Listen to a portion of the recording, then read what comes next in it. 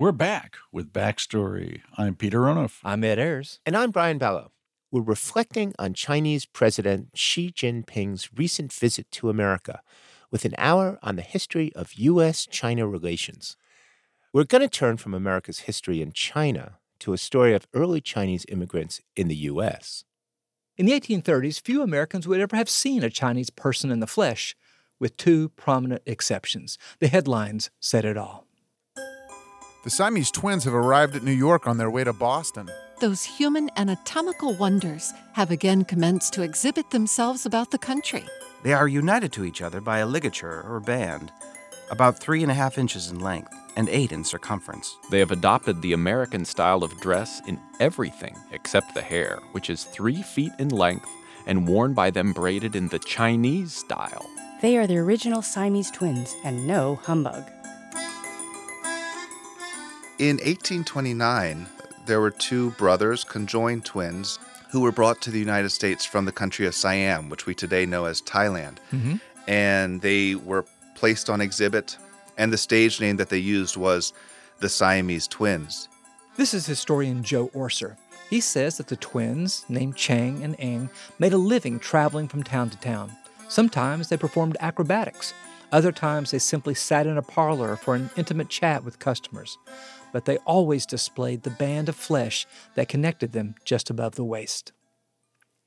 From the beginning, Americans had medical and philosophical questions about the conjoined twins, but much of the talk focused on their race. Though born in Siam, the twins were ethnically Chinese, and when they arrived in the U.S. in 1829, Americans didn't know what to make of them. Were they black or white? Slave or free? Orser says that when the twins took their act to Virginia in 1832, state lawmakers felt compelled to debate their status.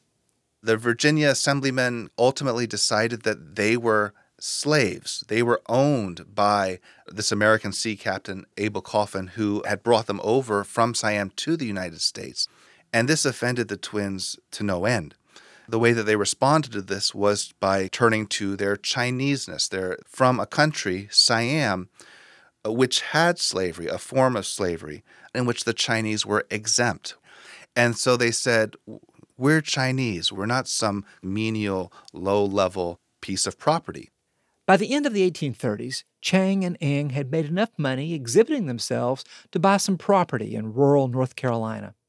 Orser says the twins were quite shrewd about American racial politics.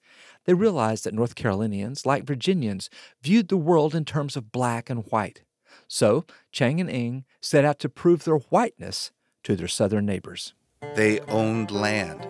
They married white sisters at a time when miscegenation, marriage between races, was prohibited. They owned, it varied from as few as 18 to as many as 30 slaves. And the twins didn't stop there. In the 1840 census, they were listed as Chang and Eng Bunker, two white brothers. They became naturalized citizens, a legal status that was only available to free white men at the time. Their children, all 21 of them, were also classified as white on the census.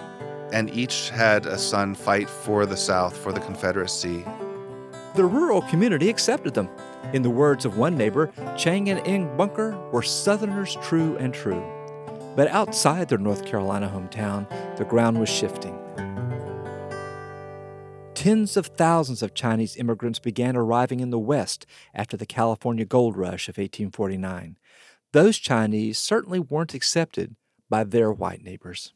And people began to write letters to editors and saying, well, golly, I heard that in San Francisco, Chinese have been prohibited from testifying in court, from enjoying any benefits of citizenship. In fact, they're being barred from citizenship. What about the twins? And so increasingly, starting in the 1850s, you have the Chinese presence in America coloring the way that Americans think about Chang and Eng. By the 1870s, as the nativist backlash against Chinese immigrants intensified, the brothers' hard-won assimilation started slipping away.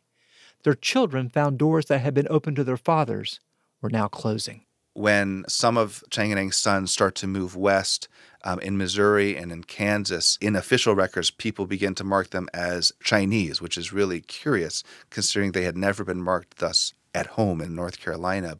Chang and Ng died in 1874 within a few hours of each other. They were 62 years old. They were still listed as white on the census, but their obituaries, published in newspapers across the country, showed how much American attitudes toward Chinese had changed over the course of their lifetime.